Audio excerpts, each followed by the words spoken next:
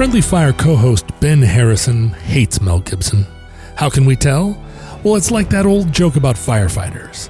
How do you know when there's a firefighter at your party? Oh, he'll let you know. Ben hates Mel Gibson so much that at the mere mention of his name, he lets out an indignant half-laugh to indicate that whenever you get done saying what you're saying, he is going to remind you, in case you'd forgotten since the last time he did this, the last time someone mentioned Mel Gibson's name, that Mel is not approved for consumption. This is a bit tricky for us since Mel Gibson has made quite a few war movies, some edge case, some not, and the old Friendly Fire 120-sided die has been mercilessly serving them up lately. Did you know Mel Gibson is an anti-Semite? No? Well, listen for the half-laugh. Mel likes to make big bloody movies. Remember in Road Warrior how he maintained a completely low affect through the whole movie? He was playing a guy who'd seen some bad shit, and as a result he hardly raised an eyebrow as all around him Australian repertory theater actors dressed in the classic post-apocalyptic uniform of leather and feathers were impaled and burned alive. But by the time he made Braveheart, he'd modified that acting technique slightly so that instead of hardly raising an eyebrow, he contorted his mug into a clown mask of crazy face such that his eyebrows danced like caterpillars in a fry pan. That became his action movie signature, but by the time he got to The Patriot, he'd settled his face back down into a mask of sad and constipated for most of the film. Well, he doesn't really appear in Hacksaw Ridge, but he manages to fit all the blasé leather and feathers, the crazy face caterpillars, and the sadness and constipation into this movie with enough budget left over to hose us with gore and send us home with a tote bag. I don't even know what that means, but I said it and I'm sticking to it. Unlike the rest of his catalog, where he loosely bases a film on a cartoon patchwork of semi-fictionalized historical personages and sets them at one another across a landscape of broadly drawn cliches and simplistic rectitude to conclude that good is better than evil, in the case of Hacksaw Ridge, he's undertaken the far more difficult task of recounting the true story of a real man who did documented things within living memory. Desmond Doss is a Medal of Honor winner whose admixture of aw shucks Appalachian corn crib herpaderp and obstinate world-defying pacifistic martyr child is so soda fountain gee whiz it makes Audie Murphy look like Hunter S. Thompson. Getting his story right would be nigh on impossible even if you trusted it to Ken Burns and the Library of Congress. Mel Gibson does not make any attempt at restraint. There were boot camps out there where an Italian guy, a Jewish guy, a Texan, and a couple other guys, including Mel Gibson's son, all hazed the misunderstood nobody until he was revealed in the heat of battle to be the hero they needed all along. I'm sure it happened. I bet there were tons of real-life soldiers who kept a picture of their faithful sweetie in their Bible and looked at it all the time for inspiration and weren't fazed at all when the other guys ragged him about it. I'm even sure that there were plenty of Japanese soldiers on Okinawa that, when shot with a machine gun, immediately bounced on a trampoline and somersaulted through a curtain of flamethrower while somebody sprayed SpaghettiOs out of their shirt through a hidden hose. But how many of them single-handedly rescued 75 men and then flew up to heaven on a stretcher without even being dead? On today's Friendly Fire, help me get one more, as we discuss the really, actually, based on a true story 2016 World War II biopic, Hacksaw Ridge.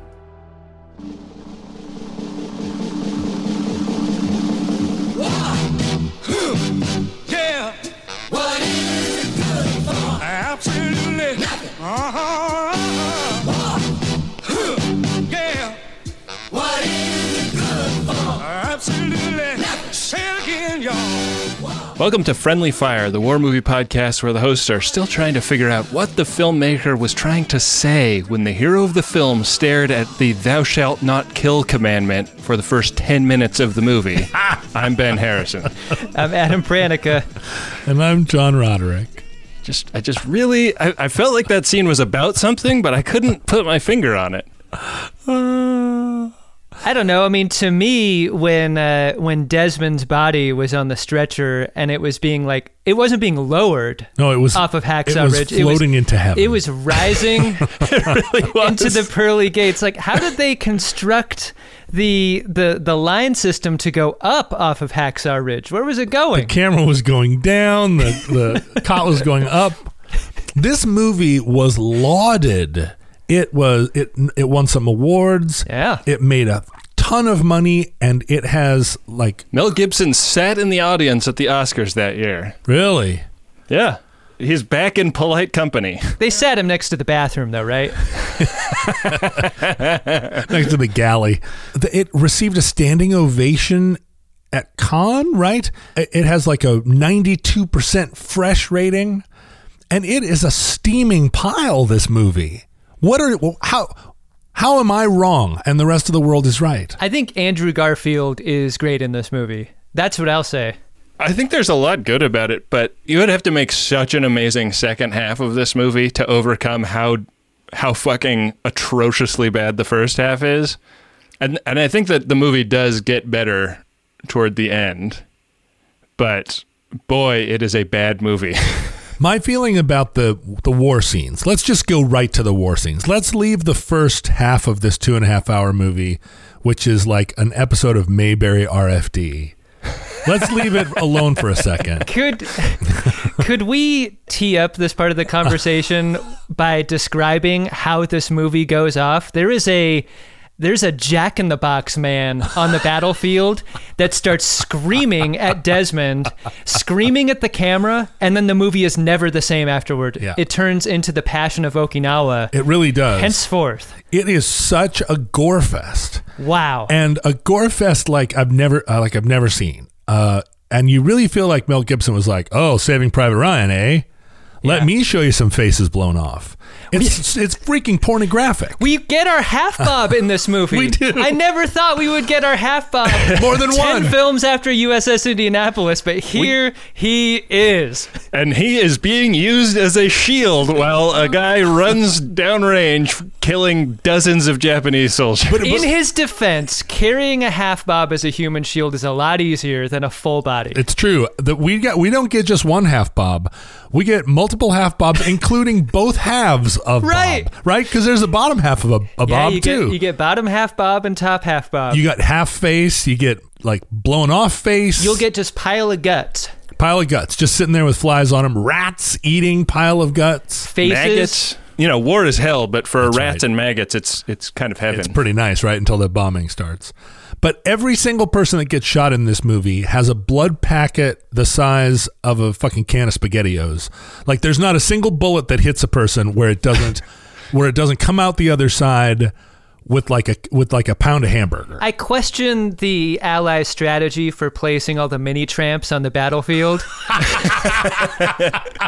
They were flying and like slow-mo. pirouetting. Oh, so beautiful. And a ton of fire. Like, to talk about some of the stunt work practically, like the idea of gelling a guy and lighting them on fire in a war film or an action film is something that we see a lot. Yeah. But I have never seen a stunt performer gelled up, lit on fire, and then shot with a flamethrower, which seems like an order of magnitude more dangerous. And that happens so often in this film. Absolutely. There were scenes where guys were there is so much immolation in this movie. More than every movie we've ever seen. Yeah. Yeah, And- like the burned body count is as big as all previous Friendly Fire films put together, probably. But watching the stunts where these guys are on fire and they're not, and it's kind of a pretty close-up shot, so they're not in fire suits. Yeah. And they're I just think like they coat them with something. They like smear goo on them. jelly, or something. but that's not. This is major flames. And it's projectile flames at someone's face. Now, I don't know, and I read that he tried not to use CGI. Yeah. But I don't know how you could burn that many stuntmen and not get reported to the workman's comp people. I mean, it's insane. The ASPCA got involved, and there were no animals in the film. They were just horrified.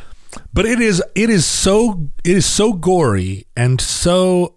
I mean, there's a point at which you go like, I see. His message is that war is hell, but then it goes way past that to the point where his message is that he can show us every way a man can die.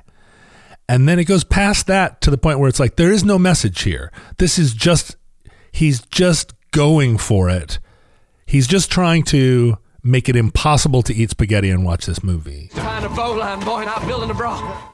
I feel like he achieved something intentionally here. Like this, the combat scenes in this movie are so much more kinetic and violent and disgusting than almost anything we've seen, really. Like it's like a new way of showing what combat is like. Agreed. We have never seen a thing like this. It's awful. The Cirque du Soleil show.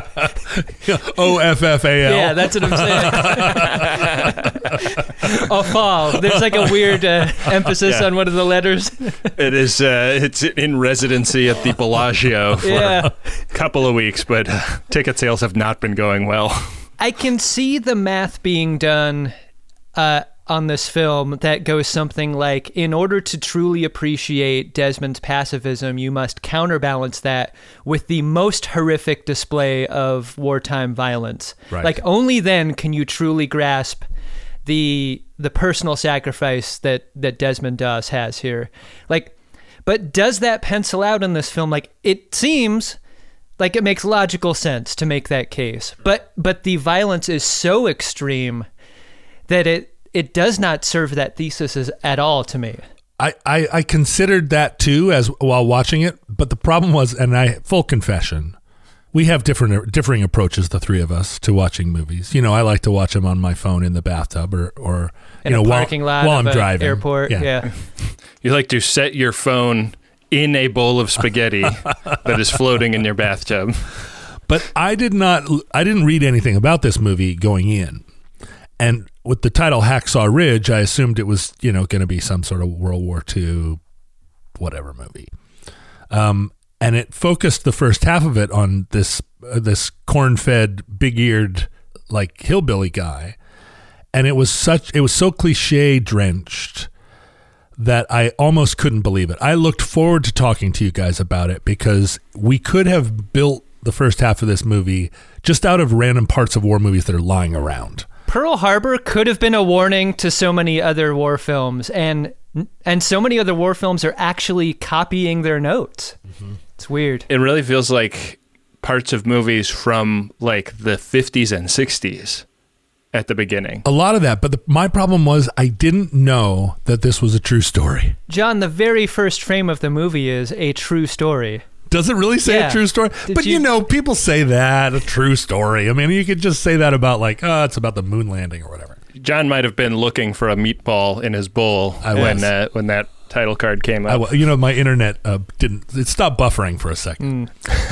Anyway, then all through the battle scenes, I'm like, what are we watching here? And especially when he starts saving 75 dudes single-handedly on a battlefield, firemen carrying them hundreds of yards. It's hard not to think about Forrest Gump in that scene, right? I honestly, I couldn't. I was sitting there just incredulous that what I thought was, a semi-fictional account. There are parts of Desmond Doss's story that weren't included in the film because Mel Gibson thought they were unbelievable. The one where he's lying on the battlefield, then shot, wounded, and he says, "Don't take me on the stretcher, give it to another more wounded guy." And Desmond looks at where the stretcher's going and it's going down, and he's like, "No, I'm waiting for the one that goes up." and it was during that period after he sent the stretcher on that he received his most devastating sniper wound. Yeah. And he lay on the battlefield for 5 more hours. Yeah. And Mel Gibson was like, "Whoa, that's over the top." Yeah.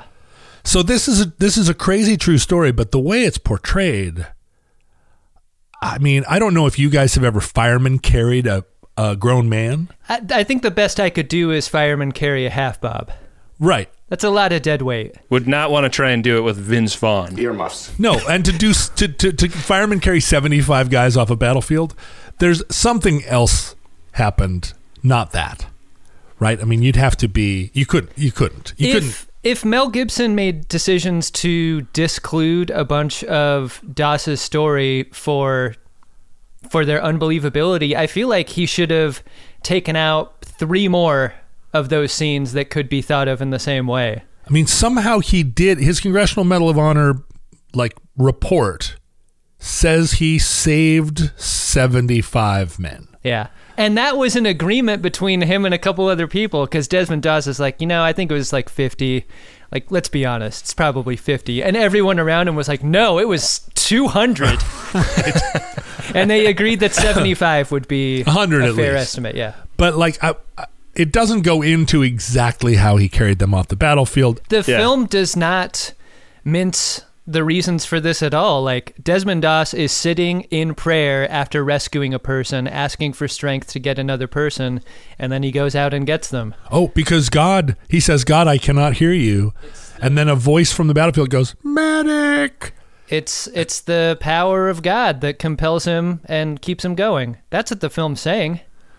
There is a lot of God in this movie. A lot. It is really interesting to me that somebody that is as extreme a Catholic as Mel Gibson is interested in making a movie about somebody that's extremely different. Like, Seventh-day Adventism is like a pretty big religion. I think it's like number 6 worldwide or something like that. But it's a very unusual religion, and in terms of like being a fairly modern slant on Christianity that arises out of like an apocalyptic, prediction of the end of the world that didn't come true. And like, it is about as far from the Opus Dei, like the Pope isn't really the Pope anymore, Catholicism that Mel Gibson practices.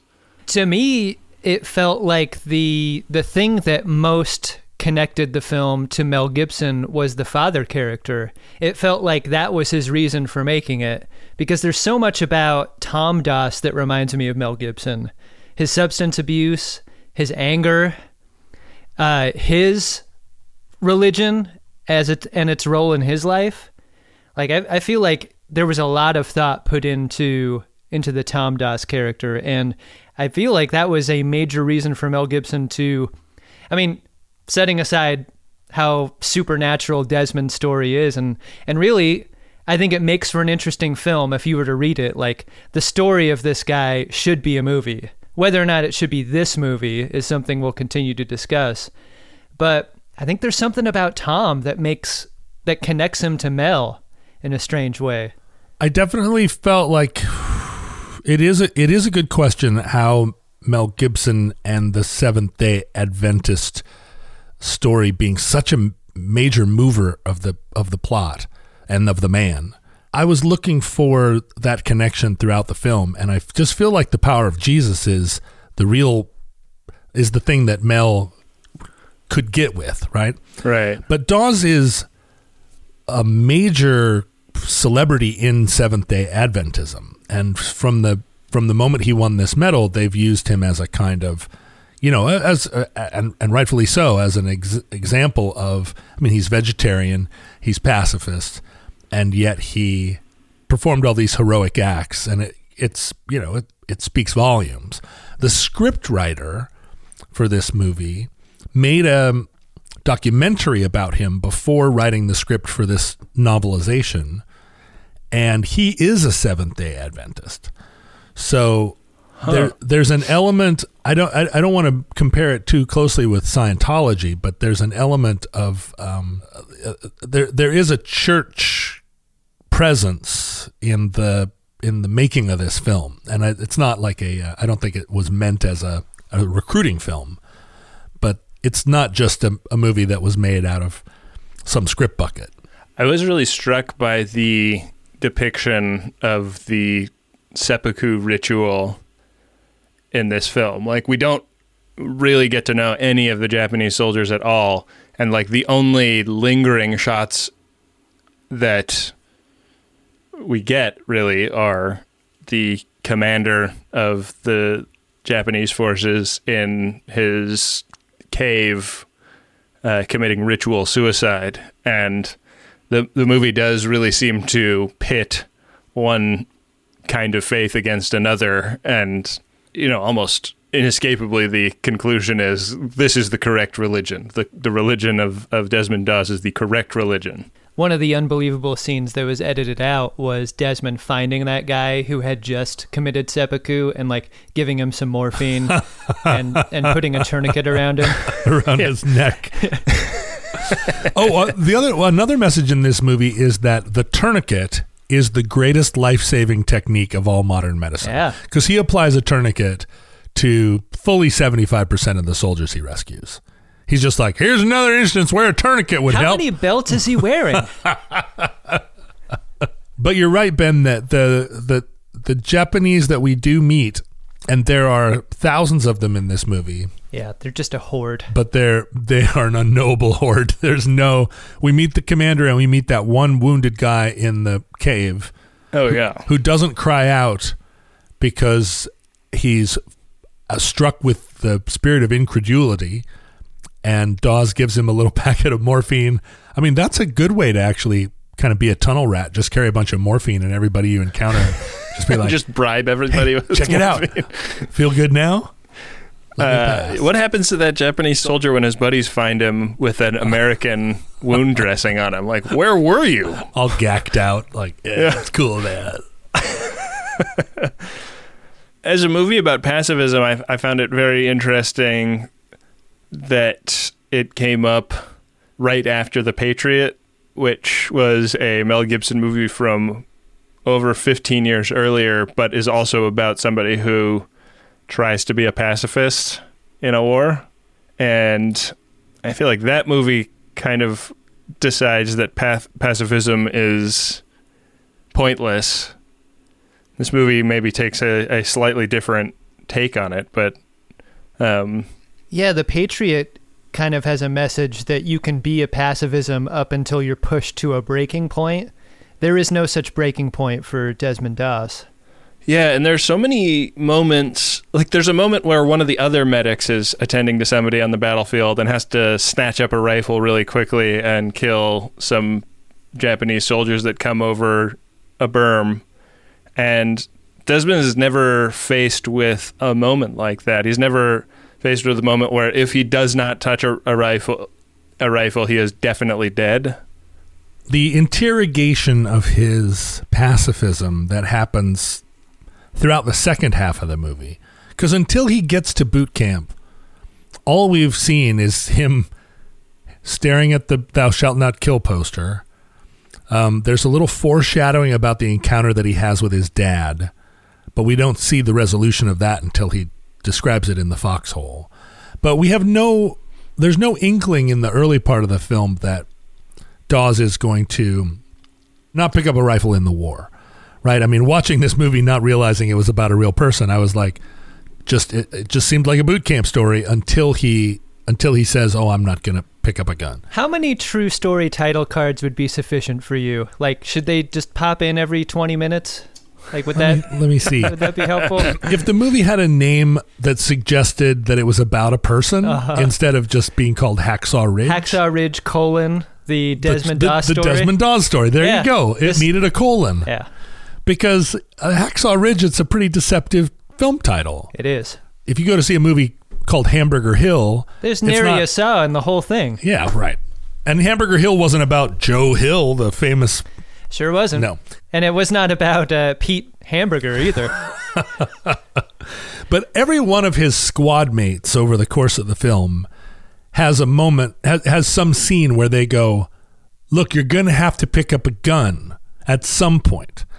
And he is totally resolute.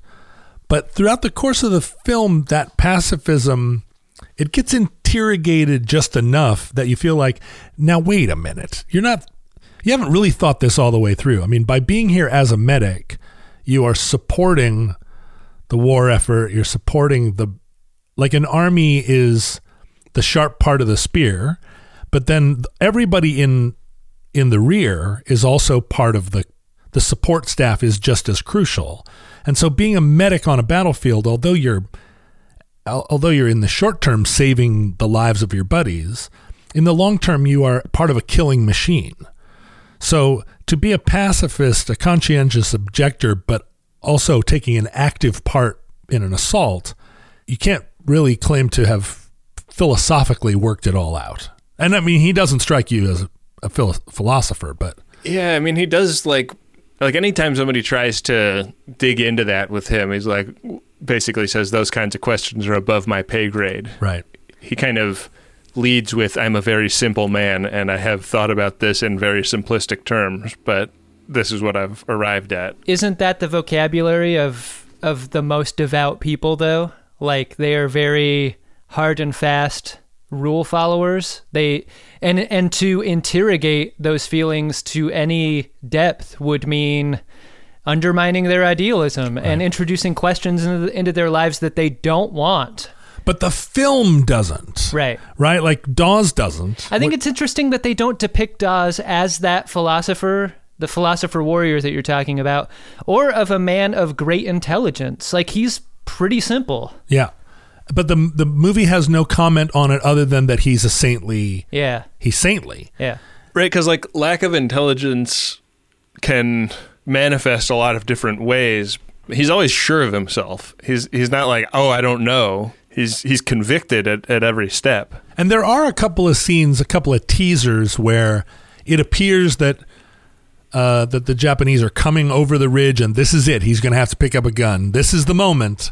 And then there's always, something always happens. And he does. Smitty always jumps out of a bush and shoots everybody. That's exactly right. I mean, there are 3 or 4 moments where he's about to get it handed to him, and Smitty invariably pops out and shoots the guys on his behalf, which again is sort of like he never has to face the question of who's Jesusing who in those scenes. Thank you. When there's only one set of footprints, it's Smitty that's carrying you. Right. But he does the thing where he pulls a dead body over himself to hide from a patrol. Yeah. So I mean, he's not above a little subterfuge. The one time Desmond does touch a gun, it's to roll it over a strip of fabric so that he can drag Vince Vaughn. Like, it's like if that fabric was the bed of a pickup truck and Vince Vaughn was firing at the trucks in pursuit. Sitting on that rag, firing his machine gun while Desmond pulls him at 25 miles an hour across what had formerly been a log and body-strewn wasteland. And now suddenly it's very smooth. It's like a water slide. This is my moment of pedantry, because anyone who's wait a minute, hold it. We've gotten in trouble before. Anyone who's carried anything heavy in that configuration, like hands behind you, will tell you that you can't run at full speed because your feet kick into the thing that you're carrying.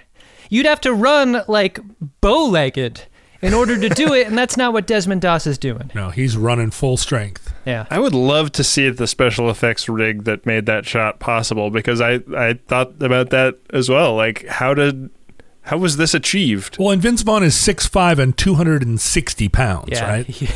I mean, he is always soaking wet. I thought for sure Desmond was going to grab the rifle and then remove its strap to make into a tourniquet. I thought that would be the only reason he'd touch a gun. When he grabbed the gun, I was like, poser! Yeah. Compromiser! Her emails, though. He just starts unloading round after round. Just like, fuck it, you know what?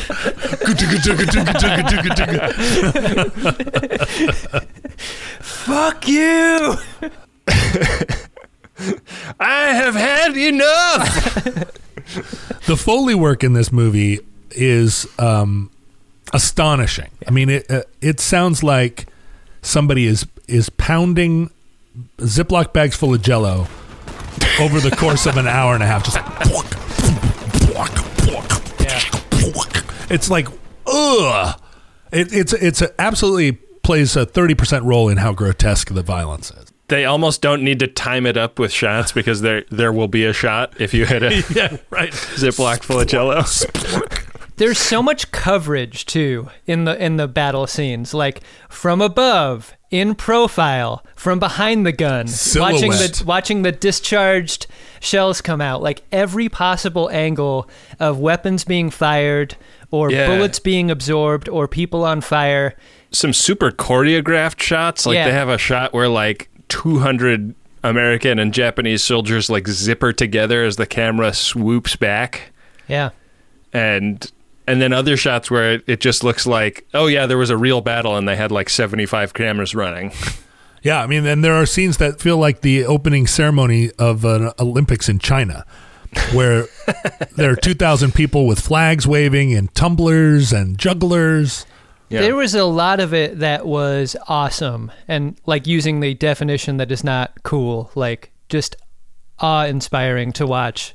In the traditional sense of the word, not the Ninja Turtle sense of the Right. word. Yeah, that's how I mean it. I am a party dude, but I didn't mean awesome like that. That shot where whoever it is, it's the Thompson guy, is marching forward on the battlefield, and we see the carnage underneath, but the camera is fixed on the receiver of the Thompson, and in slow motion, it's just going, ka-toosh, ka-toosh, ka-toosh, ka-toosh, and we follow it. I'd never seen that shot before, and I mean, it's beautiful. It's a beautiful shot. If you're like, let me see some more Thompson, show me your Thompson. Yeah, that shot and a couple of others really reminded me of like first-person shooter video games also. And I wondered if that was an intentional visual reference, because the only other time I've seen that done was in Doom, the motion picture based on the video game Doom. See, that had a colon in it, and I understood. Ben hasn't seen Goonies, but he has seen Doom. It's a great Rosamund Pike film. Oh, yeah. It's got The Rock in it. I do like Rosamund Pike. That should be on our pork chop list. My one critique of the war scenes, other than like the overall critique of them, is that they did the rule of threes thing where every time there was a surprise moment where some Japanese troopers came over the edge of a foxhole or something, it was always three. We always saw three guys, and they all, and then 30 seconds later, there'd be another shot where three guys would get it, badoom, badoom, badoom. And it repeated enough times that I was like, no more three, kill 4 or 2 or 9. Well, and then the camera cuts wide and shows 2,000 Japanese soldiers getting bombarded by naval shells. Dying 3 at a time. God, that the battleship is the only place you want to be during this conflict. Good Lord. Like, if you weren't going to get 40 minutes of blood and viscera and heads exploding and half-bobs, the artillery shells exploding on top of the ridge were amazing. Pretty beautiful. Yeah, great effect. You know, this is toward the end of the war. In fact, when they were on Okinawa, VE Day happened. So we were done fighting Hitler. Okinawa was meant to be the base for operations for the assault on the mainland or the main islands of Japan. Yeah, some of the timeline didn't make sense to me because, like, the middle of the movie is about him getting court-martialed, and then everything after that is our first actual combat. But in the court-martial, he says, like, when Pearl Harbor happened, I took it personal, except for it's 1945 by the time they're fighting. Yeah. But he, like, took it personal and then, like, slowly over the course of 4 years decided to sign up for the Army. I think, you know, the real story is he had a job in Newport News building ships. So he wasn't just still living in Lynchburg, Virginia or Kentucky or wherever the hell he was. He was up in the Appalachians somewhere. In the real story of the time, he had a war job. And so he was exempt from serving because his job in the shipyard meant that he could be a conscientious objector and keep building battleships. But I think somewhere along the line, he felt like he needed to actually go to war. Maybe there were, like, people of color also working in the shipyards, and he was like, this isn't for me. There are none of those in this movie. No. Not a one. Not a great look. The timeline is confusing because the actual events that were cited in his Medal of Honor award took place over several days on the battlefield. And also he got a Bronze Star, or 2 Bronze Stars, for battles that happened prior to this on other islands. Like he and his crew were battle-hardened veterans by the time they got to Okinawa. Huh. They really make the case that this is like the first action they're seeing. Yeah, they show up all bright-eyed and bushy-tailed. But no, they had already seen a lot of combat. Is it true that their drill sergeant would then be their sergeant when they went to the war? It's weird. Like, it's sort of like checking in for a flight at the desk, and then that person is also one of the flight attendants on the plane. Yeah. And then the person at the hotel when you get there. Yeah. No, I think that's true. I think they went to war with the one that brung them. Wow.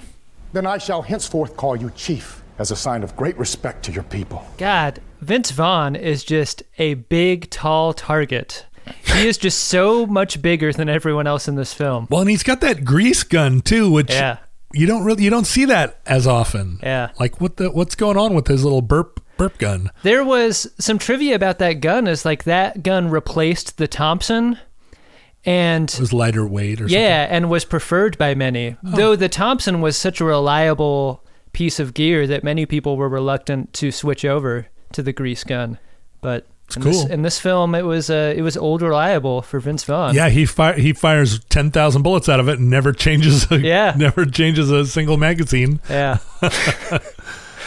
Vince Vaughn, he was, at first I thought it was a little stunt casting along the lines of Biloxi Blues, right? Yeah. I thought that we were getting somebody that shouldn't be in the role. And then he was pretty good at it for a while. Vince Vaughn has this resting, kind of twitchy energy to him that I thought really lent itself well to his character. I thought he was good in the movie. There's the one scene toward the end where he's walking through the battlefield telling everybody to get their shit together and keep their heads down and so forth. And he reverted to a very strange accent and like a strange posture. Started telling guys that they were money and they didn't even know it. Well, it seemed like a Christopher Walken impression almost. He was like, "You guys, get your stuff together." I don't do a Christopher Walken. Take your watch, hide it in your ass. and it was enough of it seemed enough weird that it kind of shocked me out of the movie for a second. I thought that he should have beat the shit out of Desmond at boot camp for laughing at all of his quips. I was wondering why Desmond was given such leniency in those scenes. I feel like in every boot camp scene, there's the guy who laughs at the drill sergeant and then has to go run 40 miles for laughing. He was saving it up. Yeah. Yeah, the suffering of boot camp was somewhat muted, and they kind of talk about it, but they don't really show it as much. Like, there's like one shot of him scrubbing out a toilet, but there is the bloody pillowcase. But that normal thing where the drill sergeant comes in and says, you got your weakest link here, and so everybody's passes are canceled. Mm-hmm. We've seen other boot camp movies that really focused on that, and we only get a little glimpse of that too. You can't hate all of these people all the way early on, otherwise they're coming around to Desmond at the end. It doesn't feel earned. Right. I loved the scene where he shows up in boot camp and the guy's like, "Hey, over here is little Jimmy, and then and that back there is Spooge," and Spooge is like, "Hey, we're giving these characters lines and names so that when they die later, it'll feel more impactful." Yeah. Real Brooklyn pizza. There's always the guy from Brooklyn. As soon as the Brooklyn guy was introduced, I was like, John Roderick called it. Always a Brooklyn guy. Brooklyn, I stand in for all ethnic people." I love Ghoul. Ghoul was given very little to do. Ghoul, other than just looking ghoulish as a substitute for a character. But when he remembers his name is Ghoul on the battlefield, also known as, he's like, Ghoul. Yeah. It's like, that's pretty good. Yeah. Little Ghoul. Guys, I have a moment of pedantry also. Oh, let's hear it, because I have one too. I just didn't want to step on yours. All right. I already talked about the torso being ridiculous as a shield, and that was one thing that I made a note of. But the one that I wanted to talk about, the cliff shown in the movie, is an exaggeration of the actual Maeda escarpment, which is not nearly as high or as vertical in reality. And that really blew my mind when I read it, because the mechanics of this movie are so dependent on the crazy thing that they have, like the net that they have to climb up, that is a sheer cliff face, and that's like the only way up to this ridge, and then all of the battle takes place up there. I was blown away to learn that was not in fact what it was, and the first question in my mind was, how did he lower them down if it wasn't a sheer cliff face? He slid them down because it was like a gravel pit. Yeah, I guess that actually makes more sense. That is painful. You could throw a baseball from the ground up to the top of the real escarpment. Why didn't the Japanese target the tree that Desmond was using to like winch people down with? That should have been their primary target. Sure. Right. Take out that tree. Right where the Americans are coming over the ridge, there's a big tree Yeah. that it seems like they could use for a variety of things. Yeah. Yeah, just blow that out of the ridge line and the net will fall and then they won't be able to get up as easily. Even just using it as a handhold as you climbed off the net, it would seem like you'd chop that tree down, blow it up. Well, drop all remaining ordnance on that this tree. You know, Adam, they're very inscrutable people. Yeah. In this Which film. is said out loud in this movie. My moment of pedantry was that when he is leaving for boot camp, he gets on a bus and sits in his chair and leans out the window and kisses his betrothed goodbye. And then the very next shot is of the bus driving away with him sitting on the other side of the bus. What? Nobody put that on IMDb, so I didn't know about it. Did you guys think that Hal, the brother character, was going to be more of a going concern? I really did. As soon as he enlists and sits down at the dinner table, I was like, oh, well, this is going to be the reason that Desmond enlists, and it was. But then I thought, we're eventually going to see Hal on the battlefield, and this movie will come to a point where he's got to rescue his brother. We never see Hal again. We see him in the credits when we see real Hal. Yeah.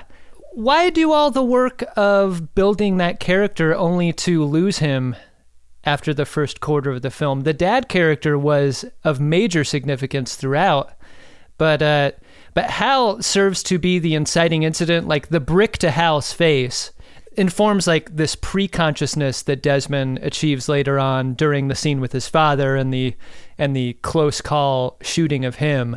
Like it sort of plants the seed that then grows later into what becomes Desmond's inability to carry a weapon into combat. But it's weird how this film just forgets about him completely. There's not a letter, there's not a reference to, we don't know what Hal did when he was in the military. Yeah. Like at a certain point when the dad is like putting on his Great War uniform and kicking down the door at the court-martial, I figured, well, maybe Hal is dead and this is like we got to get it right with this one or something like that. Was the whole family Seventh-day Adventists? And if so, was Hal not also a Seventh-day Adventist? And if so, how did he serve? Dad is a violent drunk, so doesn't seem like he's keeping up with all the tenets of Seventh-day Adventism. Right. Seems He's like more of a 5-day guy. Seems like mom's pretty devout, but she never rams it down anybody's throat. It doesn't seem like. It seems like everybody else in the movie is a lot more chill. I love Rachel Griffiths, by the way. Like she gets very little to do in this film, but I think she's great in it. She is good. And just everybody in this film makes commendable decisions about the people that they choose to work with. I'm confused. I feel that way every day I work with you, Ben. I have not gone on drunken tirades about how the Jews start wars. Have you not? Have you not? You don't remember everything that happens. I mean, I do, but it's like in the context of kink play with my wife. So, Andrew Garfield, who identifies as a Jewish actor. John, he's trans-Jewish. Right. His father was Jewish, so he doesn't have the right of return. But Garfield was his grandparents were Garfinkel, and they changed it to Garfield to make it in the world. But big fans of the comic. That's right. He was 33 when this movie was made. And somehow his family hates Mondays. Loves lasagna. Normal. Ambivalent to negative feelings. I think we checked all the boxes. Please continue, John. Shucky darn and slop the chickens.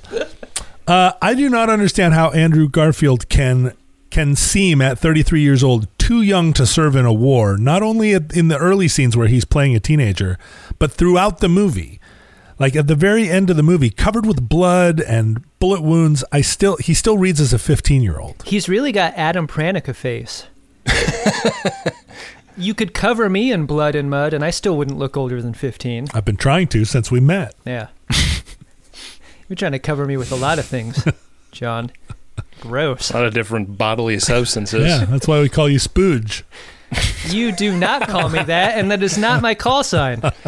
What's that, Spooge? If I were to choose a call sign that comes from this film, it might be Dirty Eyeball. Because that guy that gets buried by Desmond under all that dirt, exposing only, like, he's got dirt around his eyelid, like perfectly covering it, like to a millimeter.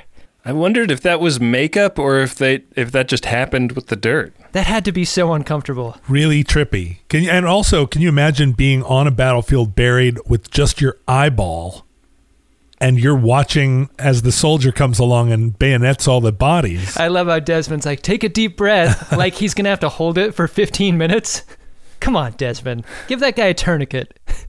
That guy was one of the members of the 96th that they were there to like replace or reinforce or whatever. And I feel like they cast all of those guys for resting exhaustion face. Yeah. Like those guys show up dirty and covered in blood and never stop being dirty and covered in blood the entire movie. This question probably doesn't have an answer, but why does the road into and out of a battlefield, why is that always the same? It seems like for morale reasons, the guys leaving the front should take a different road from the guys driving to it. Yeah, the chuck wagon maybe doesn't drive past everybody that's heading to the front. That is not good to arrive and then see just a truckload of deads. I was waiting for the moment of pedantry to be about that, because I'm just not sure that there would ever be a situation where bodies would be transported like that. That's off the a bad battlefield. stack job, right? Really bad stack job. Not efficient. You're probably going to lose some off the back. I think you Well, put this guys, film, like this is an era that predates Tetris, so people just didn't know to stack things neatly. You probably want to go in kind of a weave configuration, I like see. a latticing. Sure, in the crisscross back of applesauce. Oh the yeah, like a back, so- peach pie. Yeah. No, I feel like soldiers. Body lattice is my call sign, by the way. Body lattice.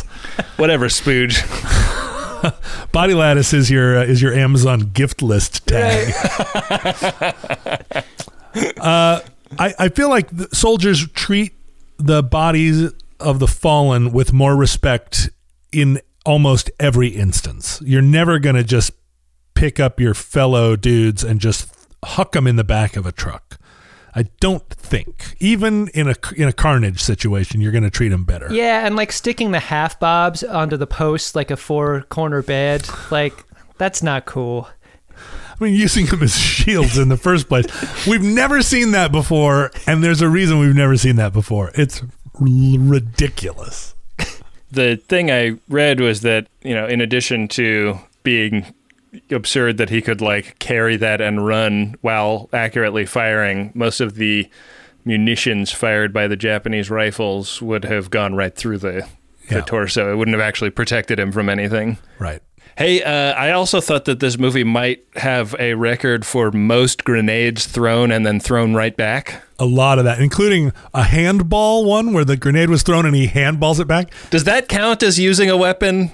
Oh, good point. He does kick a grenade a couple of times. Yeah, he Pele's a grenade at the end. Like the one guy like that is about to kill Smitty and he attacks and then Smitty shoots. Like he is about to beat that Japanese soldier up, right? So he's gonna do some violence. It's just not with a gun. It never happens. He never reaches for a brick. Maybe he was going to take him down using morphine. Like blast a couple of morphine caps into him, Oh yeah. and then just like lay him down gently. Sure, into the little dirt. the carrot and the stick, right? Do you think the Japanese soldiers that Desmond connected to the winch and then lowered were then murdered at Yes, the bottom? I That's did the get that implication, sense. right? Yeah. The guy says they didn't make it. Yeah. Seems like they got smothered. Morphine. It's good. I wondered at a certain point, because there were a few token shots that tried to give us some Japanese perspective. Yeah. And I wondered what this movie would have looked like to a Japanese audience in 2016. Because I cannot imagine a Japanese audience watching this, and you're never going to find a character where you go, that's my guy. I can't imagine being like persuaded to even go see this movie. Like, oh, we're gonna go see a movie directed by an avowed racist about a battle between white Americans and Japanese? Many modern films are financed globally, and much of that money comes from Asian countries, but this one was shot and produced in Australia, taking advantage of the Australian film tax break there. It makes me wonder if that was the thing that made this depiction possible, because in a modern filmmaking environment, I feel like it'd be really hard to pull this off when you're getting your money from so many countries around the world and exhibiting a film all around the world, because so many films made in Hollywood now are dependent on global ticket sales. This one doesn't seem like it needed that to be successful. I mean, it made a lot of money. I'm sure that it played in Japan. I mean, boy, you would have a hard time watching this movie if you were anything other than a USA American from somewhere in the Middle West or Brooklyn. What's the edited for television cut runtime for this film? Like 40 minutes? No, it's still an hour and a half, because you could take a full hour of this movie away and it would still be a long movie. Yeah, a lot of work. Yeah. Well, all films on Friendly Fire, even this one, are given the benefit of a custom rating system designed by me. And each rating system comes from an object that catches my eye in the film. Really wanted to turn this into a half bob rating system. I think that would have been fun. Come on. Why didn't you? Really wanted to turn this into a 1 to 5 knives in a boot. I thought that would have been fun too. That scene really stuck out to me in boot camp. The one scene that I will never forget from this film is the relative peace for, I don't know, an hour of the film. The calm of the battlefield before things pop off. To me, it's got to be Jack in the Box Man. Desmond is out on the battlefield. It's eerie. And then he comes upon this body that positively shoots up out of the dirt and screams at him. It's like a jump scare from a corny teen horror film. The worst one is when he has the dream. Yeah. That is, I actually jumped. There are a lot of horror film technologies at play in this film, and that one is maybe the one that embodies that feeling the most. Jack in the Box Man, to me, is what makes this movie unique. It's what sets the tone for everything that follows. I think we're going to see half bobs in other films. We're going to see knife in the boot in other films. Those are tropish. But I don't think we're ever going to see Jack in the Box Man again, and that's why I'm going to set the rating scale at 1 to 5 Jack in the Box Men. It's a little awkward. It doesn't quite roll off the tongue. I'm with you, though. There are two messages in this film that seem to be working at cross purposes. One of them is, you can and should help fight against evil in the way that you're able to. To the degree that you can, that is good. That is a good and a right thing to do. But then there's the other message, which is, don't let anyone tell you how to change your worldview. And that is a much darker vein in this thing.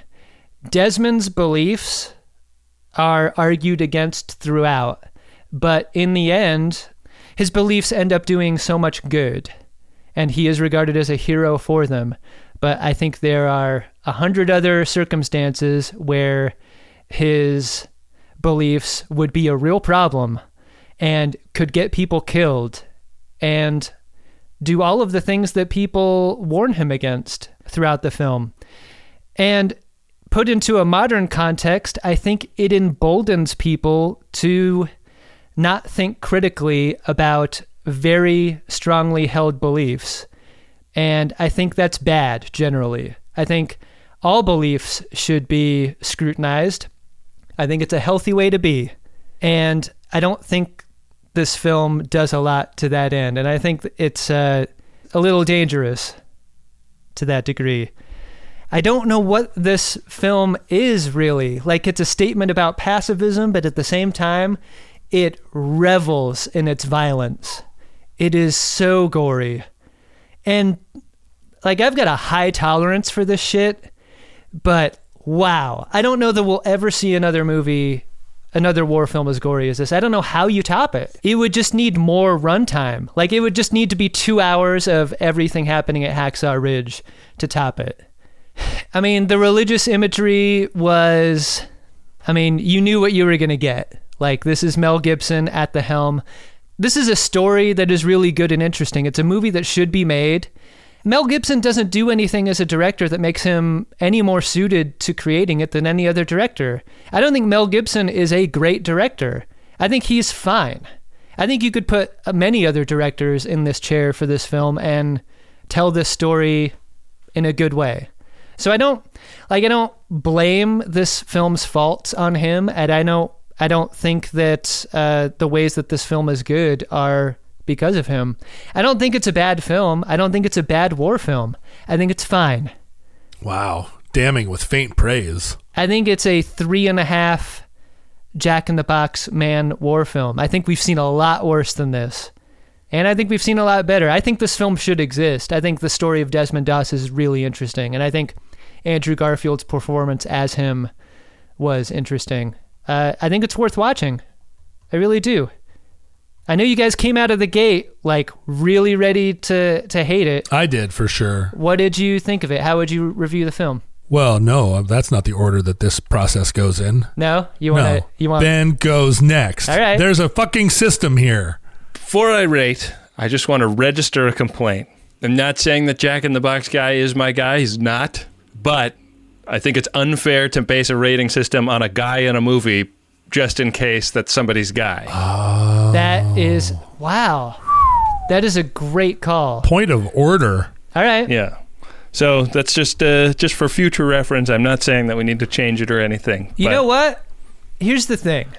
I don't know if we'll ever have another opportunity to use half bobs as a rating system. I'm ready to use half bob as rating system here. I don't think we need to. And I would also perhaps dispute that these are half bobs. There are potential half bobs, but none of them go into a body of water, which is where the bobbing comes from. All right. So, we talked in the last movie and a bit in this one about, the artists versus the art. I don't think that this film makes a case for itself. I think it is a weird choice, a super questionable choice for a mainstream actor who wants to have a mainstream film career to partner up with the people behind this movie. Like, the original director attached to this was Randall Wallace of Braveheart fame and of writing Pearl Harbor fame, and we've talked about him and how he has built a career on spreading his Christianist belief system, and he is on Team Mel Gibson for that reason. Like, his next project is the 2020 The Resurrection of the Christ.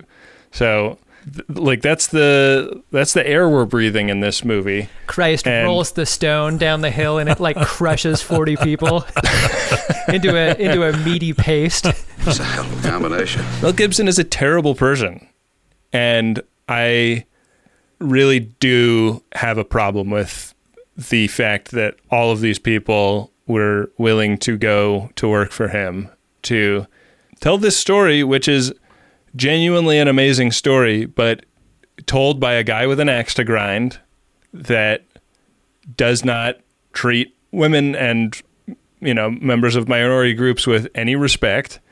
And by working with him, you are legitimizing the public figure that he has made himself. And I think that all of these people in this movie should be subject to some public shame. They should also be canceled. Cancel them all. I don't think they should be canceled, but I think that if we're evolving as a culture, one of the things that needs to happen is some censure on people that behave the way Mel Gibson has behaved. And when this script lands on your desk and it is a piece about promulgating a very specific read about what the benefit of religion is, and when you know what you know about the people behind it, I think that should raise red flags for every single actor in this film. I think a lot like that soldier using a half bob as a human shield. I really dislike how Mel Gibson took this story and used it as a shield for him. you know? Whoa. Yeah. I think that there's a way to tell a story about Desmond Doss that is interesting and illustrative of a genuinely amazing man who did some genuinely heroic things that does not encourage an audience not to question their own beliefs or whatever. Like the ideology in this movie is super duper toxic, just like the director. And I think that while the combat scenes are amazing, like the entire first half of this movie is impossibly corny to me. Like there are tropes in the movie that are like obviously like well-worn pieces of war films, and there's some things that genuinely advance war films in terms of like how combat can be depicted. But like mistying a knot as your first thing at boot camp and then that becoming a pivotal plot moment in the scene about how you got your Medal of Honor later is like so laughable. And that scene made me laugh out loud at how bad and corny it was. And I don't think that you can make the case that this is a director working at the height of his power when you have stuff like that. Like there are very beautifully choreographed war scenes in this film, but when it comes to storytelling and plants and payoffs and character development, I think it's a bad movie. And I'm going to give it 1.5 Jack in the Boxmen. Oof. How about you, John? Well, you know, when this movie came up on our 120-sided die after watching The Patriot, it seemed almost too good to watch two Mel Gibson movies, you know, that bookend 15 years of his career where he was pretty off the scene, right? He spent 10 years in the wilderness, being defended only by Jodie Foster. And I think both movies share I have the same critique of both movies, which is there was a version of this story and a version of the Patriot story that were maybe smaller movies. And in both cases, the movies were developed as blockbusters, summer blockbusters, or whatever time of year they came out. But clearly, like big budget, big special effects, like hero movies. Right. Take the whole family and eat a bucket of popcorn. Yeah, here we go. Like this is what movies are for, to make big movies. And unfortunately, I don't see in Hollywood that there's a very clear line in what exactly kind of story benefits from an epic treatment. And in general, if you're making a movie about a very devout pacifist who wins the Medal of Honor by, rescuing 75 men on the battlefield, it's at counter purposes to make a massive war epic that is like blood-soaked and full of slow motion dying. It just isn't the same scale, right? You either are doing a biopic about a guy or you're doing a massive summer movie about the Battle of Okinawa. And somewhere in Hollywood now, there's this, I guess, idea that because we've run out of ways to tell World War II epics, now we're going to pick these people and we're going to look at the movie through their eyes. But there isn't really a connection.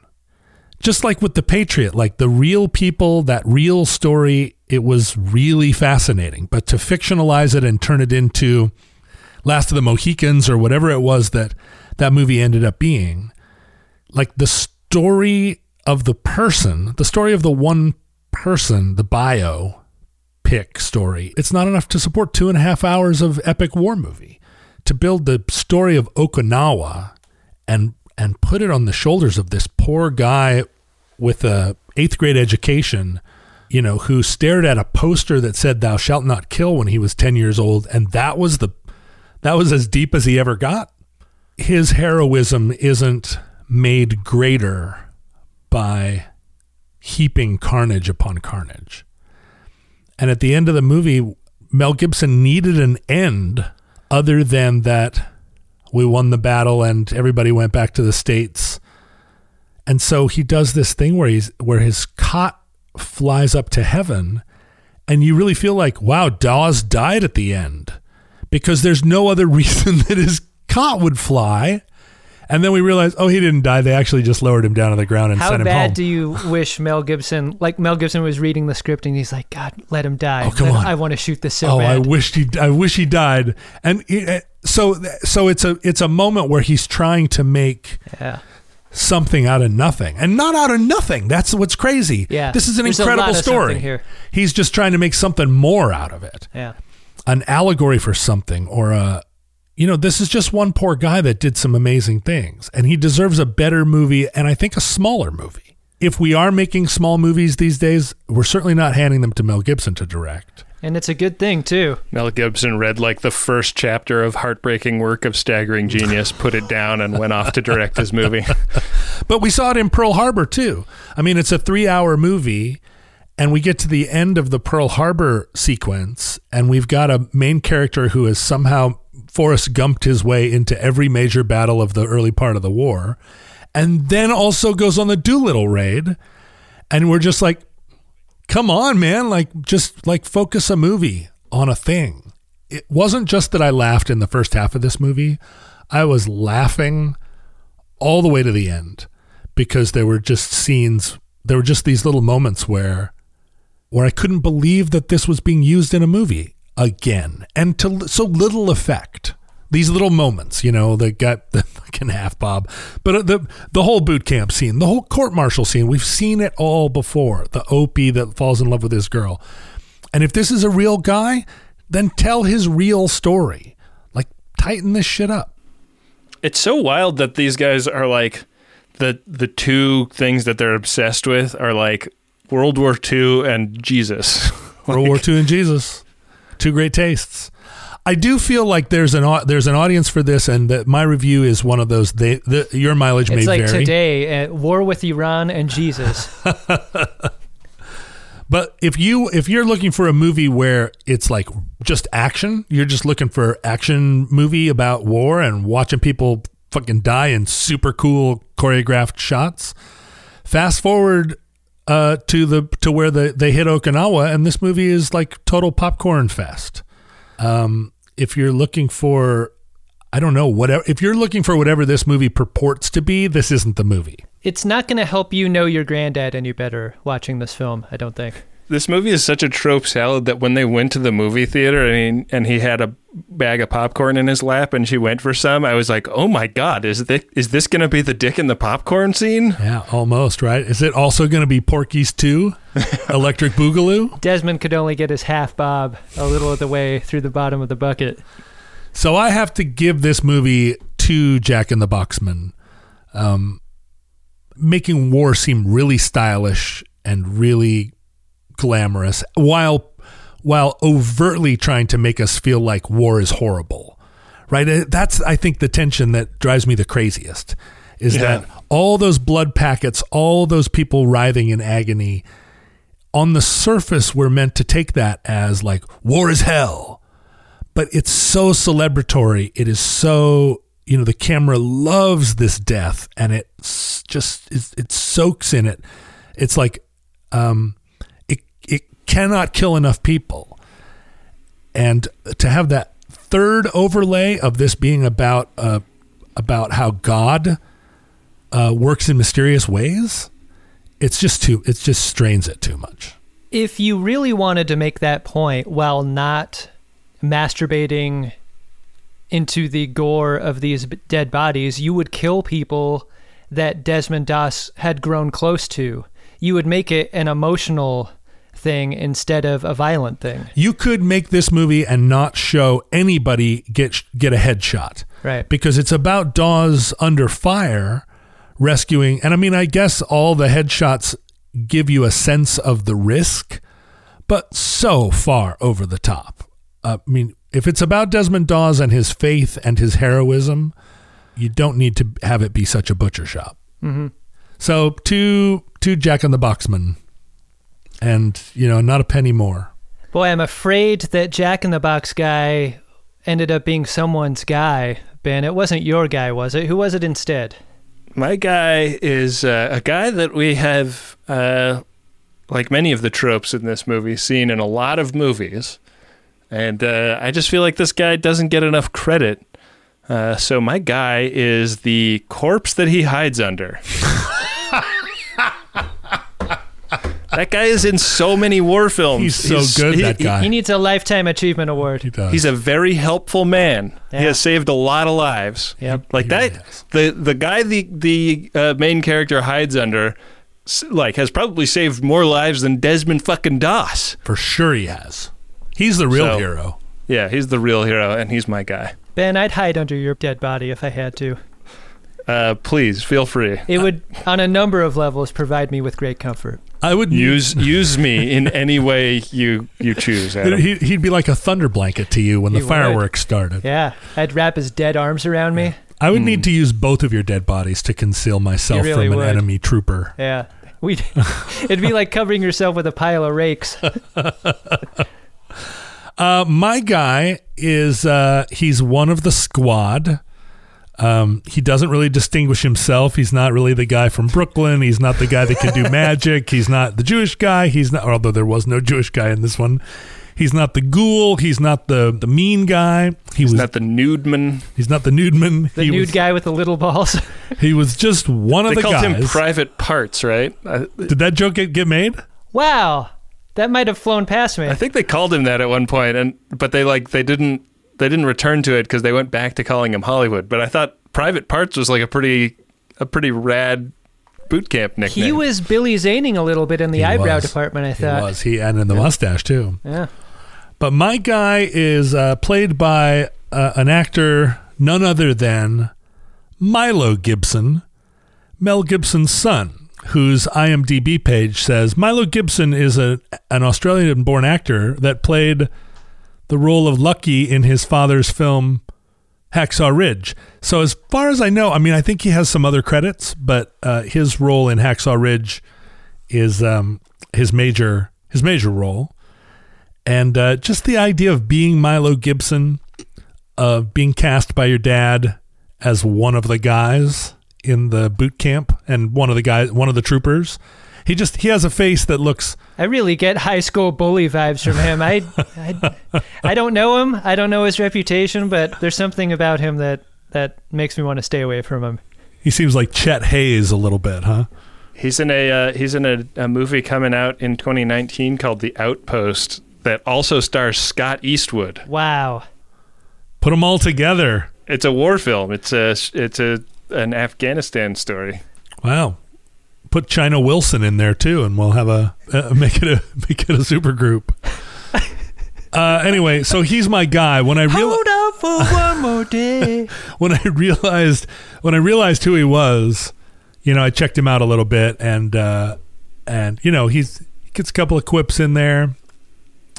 There's a lot of good photos online of his dad wearing a floppy hat. Mick Jagger's son is going to be in this movie too. Holy shit! What the hell is going on? I'm telling you, China Wilson's the only one we need. Wow. Wow. Did you guys catch that there was a Mel Gibson cameo in this movie? I was looking all over for him, but I didn't see him. He was there somewhere. I didn't see him either. Maybe he was just on the battlefield somewhere, hacked to pieces. Who's your guy, Adam? My guy is young Desmond. And he looks like you, young Desmond. I grew up with a younger brother, and we would beat on each other all the time. And our fights frequently ended with one of us taking it up to a scary level. And I never hit my brother with a brick. But there were some fights that ended with a scary amount of violence that one or both of us immediately regretted. To the level where you're really scared that you really hurt the other person. That's why you can't have kids. And that performance, this is Darcy Bryce who plays young Desmond. There was a reality to his performance there and his fear and the aftermath of bricking his brother that really made me sit up. A lot of the first quarter of this film, as you guys have said, really hacky and cheesy, but I thought there was something real feeling in that moment that was affecting. And it made young Desmond my guy. One of the nice things about not being super smart is that stuff bounces off you. You don't spend a lot of time sitting around fretting and... Yeah, this is why we're all so tortured. Yeah. That's why we have a podcast instead of being Congressional Medal of Honor winners. But, you know, like he sees a pretty nurse when he goes to give blood or when he goes in for his physical or whatever. Oh, no, he saved a guy with a tourniquet. So when you've got a belt in your hand, everything looks like a severed limb. But, like, he's so uncomplicated. But so we get this whole backstory of his alcoholic father and his relationship with his brother and his religion and so forth. But you never really, I don't know, you don't feel it really even making that much of an impact on the character. And I should say, when we see the real footage of him later on at the very end of the movie where he's being interviewed, there's part of his story. He was so injured in the movie that he was given 90% disability as a civilian after the war.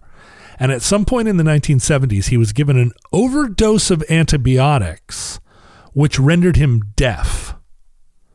At which point the military was like, all right, okay, 100% disability. And he was deaf for 10 or 12 years, from like 75 to 85. And then he had a surgery, cochlear surgery of some kind, that restored his hearing somewhat. At the end of the movie, we see him talking and he seems kind of a little strokey. But some of that may be that he spent the 10 years immediately prior like completely deaf. So he's kind of like talking out of the side of his mouth a little bit. Coincidentally, little strokey, Ben Harrison's call sign.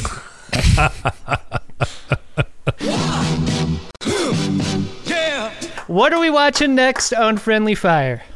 Let's get our die out. We'll only know by rolling that big die. I will tell you, Spooge, if John tells me a number. All right. Now, we've got another pork chop movie coming up. Is that right? By the time this is out, it's already going to be out. What pork chop movie is going to be out at that point? The most recent pork chop film we will have released will be Triple Frontier, which is about some ex-Army Rangers going on a drug heist. Well, let me tell you, listeners, pledge your support. Go to MaximumFun.org/donate and support Friendly Fire, and you can listen to our awesome pork chop movie feed. There's a monthly bonus episode on this show. But here goes our die. Ready?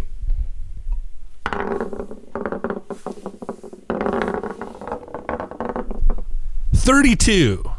32 is a 2010 French-financed movie about Algerian independence. Okay. Outside the Law. Look at those hats. So this is a French movie made in France in 2010. Yeah. Well, it's going to be interesting to see whether it is a colonial apologist movie or whether it's a modern, self-evaluating, self-immolating. I look forward to being accused of being a colonial apologist by an academic who has a way more nuanced understanding of the film that they teach a class about every year. That's why we do the show, Ben. Well, we'll leave it with Rob's from here. So, for John Roderick and Adam Pranica, I've been Ben Harrison. To the victor, go the spoiler alerts.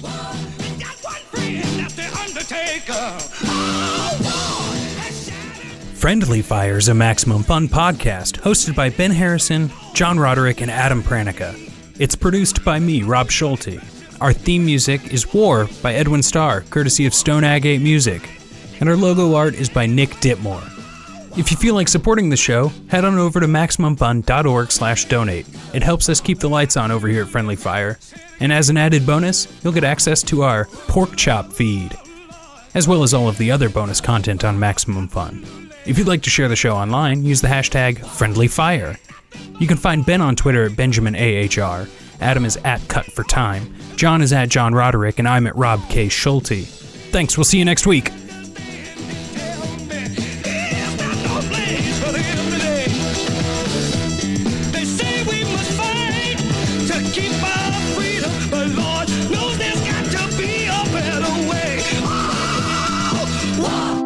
MaximumFun.org. Comedy and culture.